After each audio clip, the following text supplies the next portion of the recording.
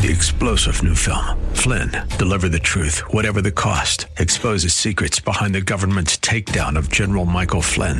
Flynn knew what the intel world had been up to. He ordered the first audit of the use of contractors. This set off alarm bells. He told the truth. He was the most dangerous person for Donald Trump to hire. They had to get rid of Flynn. Flynn, deliver the truth, whatever the cost. Available now. Watch it today. Go to salemnow.com. salemnow.com. Thanks for listening to the Town Hall Review with Hugh Hewitt podcast, bringing to you the best voices on the stories and issues that matter. Helping make it all possible is the generous partnership with the Pepperdine Graduate School of Public Policy. Here's another piece I'll trust you enjoy. This is a hugely important report you've issued, and I want to go through it with you. But before I go through some of the findings that I think our audience will find interesting, ask you. You've been at this a while. When you put this report together, did anything surprise you? Did you find anything surprising that you would not have predicted or wouldn't have predicted at the volume that it came in at?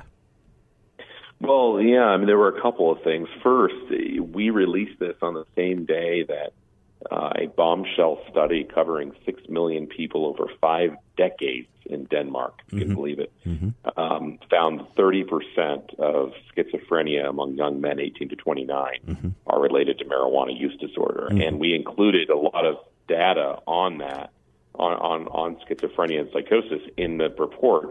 But I was surprised, frankly, at that statistic that was that high. I knew it was high, but that is, you don't find that kind of linkages with really anything. That is just a really high percentage. And, it speaks to the fact that today's marijuana is not the old Woodstock weed. We're not talking about, 3%, ditch weed. We're talking 90, in some cases more than that, percentage of the THC, which is the psychoactive ingredient. So I was surprised at that actually came out at the same day. I was surprised that almost every single mass shooter that we've looked at over the last 10 years, marijuana is a common denominator. I'm not saying that's the only reason. I'm not saying it's causal. So before I get all the emails, saying that it's, I'm making sort of a bad comparison, I just think it's important that is a common denominator.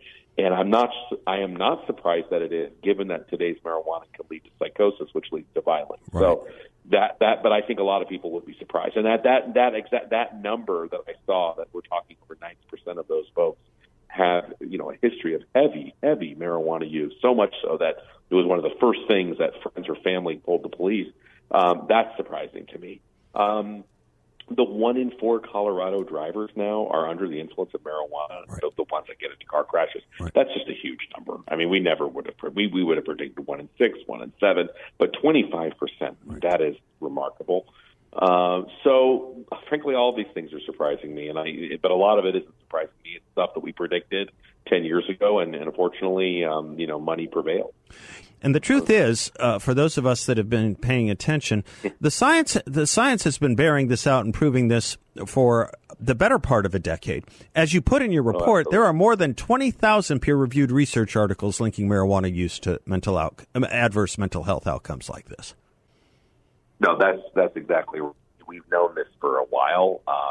The linkages are getting stronger because of today's potent marijuana. However, we have known, there has been potent marijuana in the past. It wasn't used as widely, but, when people would talk about hashish, there were reports from the mid-1800s of people writing about hashish and causing sort of mania and, delusional behavior, what we would call psychosis today. So, it's over 150 years old, this notion. But I think the levels that we're seeing it now, that's what's surprising. And when you look at sort of what a typical marijuana user looked like 20 years ago versus what a typical one looks like today, it's an order of magnitude difference. The comparison we like to use is think about caffeine and sort of Coca-Cola.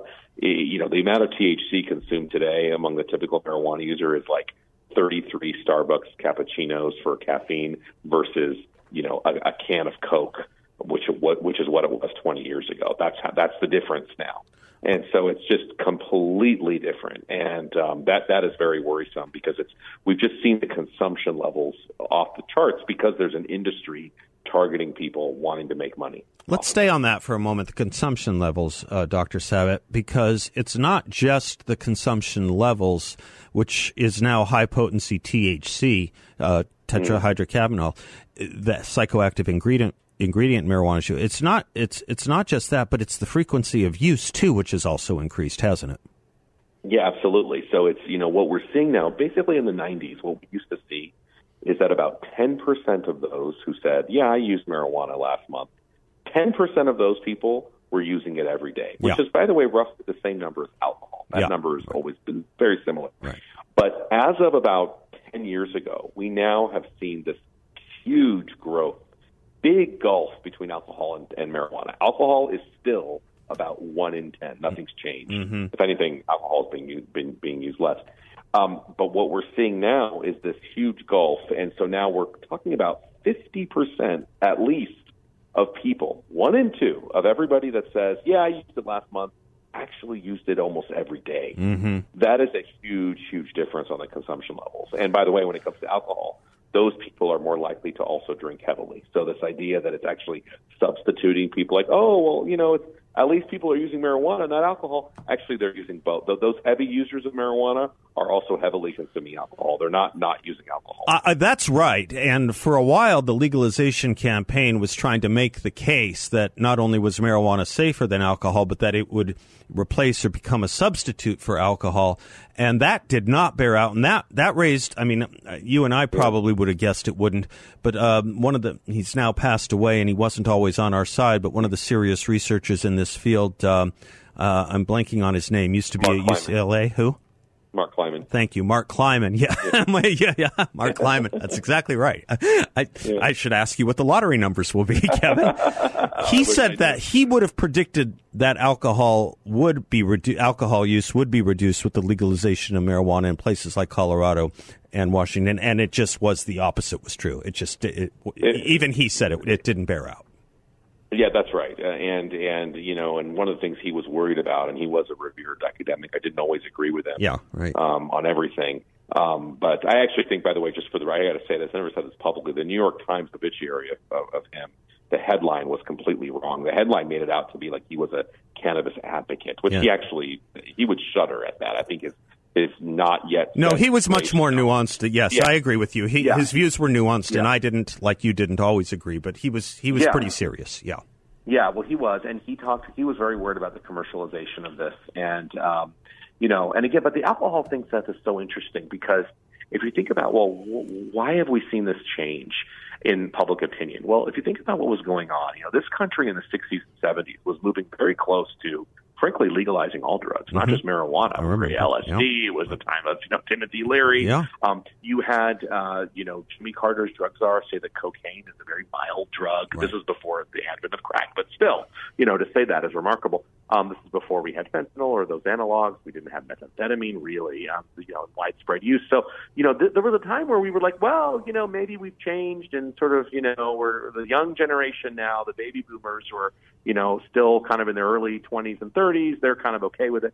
And then basically we had an era in the 1980s that came in, and people like to make fun of Just Say No, but there was a cultural shift in this country on drugs. There just was. Dr. Sabet, there were a lot of promises and a lot of arguments made for these legalization schemes. And two of the big ones that had a lot of purchase was, one, it would be good for purposes of criminal justice reform because we would stop arresting and locking up marijuana users. And the other was that if we wanted to get rid of the cartels, just undercut their entire basis for existing and legalize it. Would you care to address either or both of those claims and how they have borne out with legalization? Yeah, absolutely. These claims, they're part of the claims that were really focus grouped, what was going to work to change the view. I was saying in the last segment that we used to be pretty anti-drug, and the marijuana industry and the marijuana movement was kind of stopped in their tracks. Now, what do? So they focus grouped, and they thought of a couple of things that would be that actually changed minds. One was this idea that it's medicine in all forms, even though we know it's medicine in some forms, but in most forms it's not medicine. Number two, they said it's better than alcohol, and we just talked about how it actually increases alcohol. So but again, that was a message that they used, no matter the data. But then they also used this idea that, well, drug dealers don't ask for identification. So if we want to keep it away from kids, right, let's sell it on the up and up, like as if alcohol kids don't drink or smoke cigarettes, or smoke or whatever. So that argument doesn't work. It also doesn't work because cartels, frankly, are emboldened by legalization. They are able to fill the huge demand that happens as a result of legalization that the government cannot keep up with. So the cartels are diversified businesses. It's not just marijuana. They're dealing with many other things. And actually legalization helps them. They can go under the cover of legalization. It's a reason why I'll be testifying the day after tomorrow in Washington at the U.S. Senate Banking Committee. I just got the word in a couple minutes ago on email that they would like me to testify on, why we should not give banking access to the marijuana industry. Well, one of the primary reasons is that we're basically giving banking access to the cartels if we do that, because they're so involved in the marijuana industry and they're using legalization as a cover for it. So anyway, but these are things that were focus grouped, and the other one is social justice, right? Yeah. Which would, the last couple of years, the issue of social justice has been, really grown to the forefront. And there's this total myth out there that our prisons are full of people whose only crime is smoking a joint, and the reality is they're not. And so, while there may be arrests, which are usually like citations that are excused, there's no one behind bars. In fact, when President Biden pardoned he pardoned, he said, I'm going to pardon people with marijuana convictions. No one will be in federal prison for that. And if you have a conviction and you've been in prison for the last 30 years, this is your day. Guess how many people, Seth, were released from prison when he did that? They couldn't go back 20 years and find people that were effectively only in prison for marijuana. That's right. It was zero. They couldn't go back 30. They tried to go back 30 years. Was it 30? Yeah, I remember they looked high and low to prove that they could do something here, and lo and behold, they weren't there. Yeah. It was zero. Yeah. So, now I'm a practical person. I'm nonpartisan. So from a political point of view, frankly, if that's what the Biden administration thinks that all they need to do on marijuana to please the legalizers is release non-existent people from prison, I'm good with that. Mm-hmm. Great. I'm fine with that. But from a point of view of this messaging, it just actually, in some ways, it busted the myth. We finally could tell people, look, literally they were just released and there was no one released. Yep. So this idea that they're in prison, and even state prison, it's such a small number of people who really have anything to do with marijuana. Yeah. So the reality is this is not social justice. Black people are not becoming millionaires overnight because of legalization. There are these phony equity schemes in states like Illinois and New York where they're literally, the state is spending millions of dollars to find people of color to give pot licenses to. It's failing spectacularly for numerous reasons. Yeah. The quality of life of communities, Phoenix is where I live. We're just kind of getting our sea legs on the kinds of stuff that places like Colorado, particularly Denver and Seattle, have had a lot more experience with, because a lot more years with it. It is amazing to me, the crime, the rising crime rates, violent crime rates, and the destruction of neighborhoods like that. 16th Street Mall? It's just not the same place. I mean, marijuana has ruined nice communities in places like Denver. Well, it sure has. I mean, and even Manhattan. I was going to ask you. I hear about that from time to time. I haven't been in Manhattan in a couple of years. Yeah. I mean, look, Manhattan was never sort of like the yellow brick road model of cleanliness. But on the other hand, it was a certain times of the year and in certain neighborhoods, you might smell marijuana as recently as, let's say, 2018, 2019. I mean, I lived there for a while. I can tell you that. But now, if you don't smell marijuana at any neighborhood at any time of the day, you notice it. That's the asterisk. Yeah, that's the odd thing. It's everywhere, and everyone is saying it. And now, I mean, there are finally articles and things by people who didn't really care about the pot issue, longtime New Yorkers who are like, yeah, this place is stinking everywhere up, because marijuana smoke actually travels much further than tobacco smoke, and it also has a worse secondhand smoke effect on your lungs and heart and brain than tobacco does. And so, there are studies now showing that in New York public housing, for example, the complaints and the kids that are growing up around but it's not just obviously public housing, it's also, rich Upper East Side buildings. But I'll tell you, the people in the public housing are going to suffer more because they have less access to resources, less access to support. And, we're basically giving people with a bad hand in life already, we're actually making it harder for them to live free, harder for them to succeed. And I don't see why a lot of people aren't just seeing how regressive this policy can be. Well, we may ultimately have to have a lot more social fallout, a lot more social destruction before we get serious and try to do something about it. This is a society that just acts too slowly on these things, despite the warnings that people like you have been giving us for many, many years. Kevin, I have about 30 seconds left. Would you mind just saying a word about marijuana and whether it's addictive or not? Oh, it's definitely addictive. We have millions of people with what scientists call a cannabis use disorder. Mm-hmm. We know that 1 in 3 people who used marijuana in the past year actually have a cannabis use disorder, and people don't think it's a real thing, but it is. Talk to, Paulina Pinsky, Dr. Drew, famous Dr. Drew's daughter, who talks about now for cannabis use disorder. Talk to all kinds of people who are having problems. Go to any treatment center and ask the medical director what the number one problem, especially among people under 30, are. But really anybody, and I promise you, they will say marijuana is involved in almost every person there. Fentanyl or not, cocaine or not, marijuana is there. So it's a real thing. Thanks for listening to the Town Hall Review. Our program is coming today in partnership with the Pepperdine Graduate School of Public Policy. It's America's most unique graduate leadership programs offered on Pepperdine's breathtaking campus in Malibu, California. Learn more at publicpolicy.pepperdine.edu. If you're enjoying the podcast, please tell a friend to go to Town Hall Review and sign up as well today.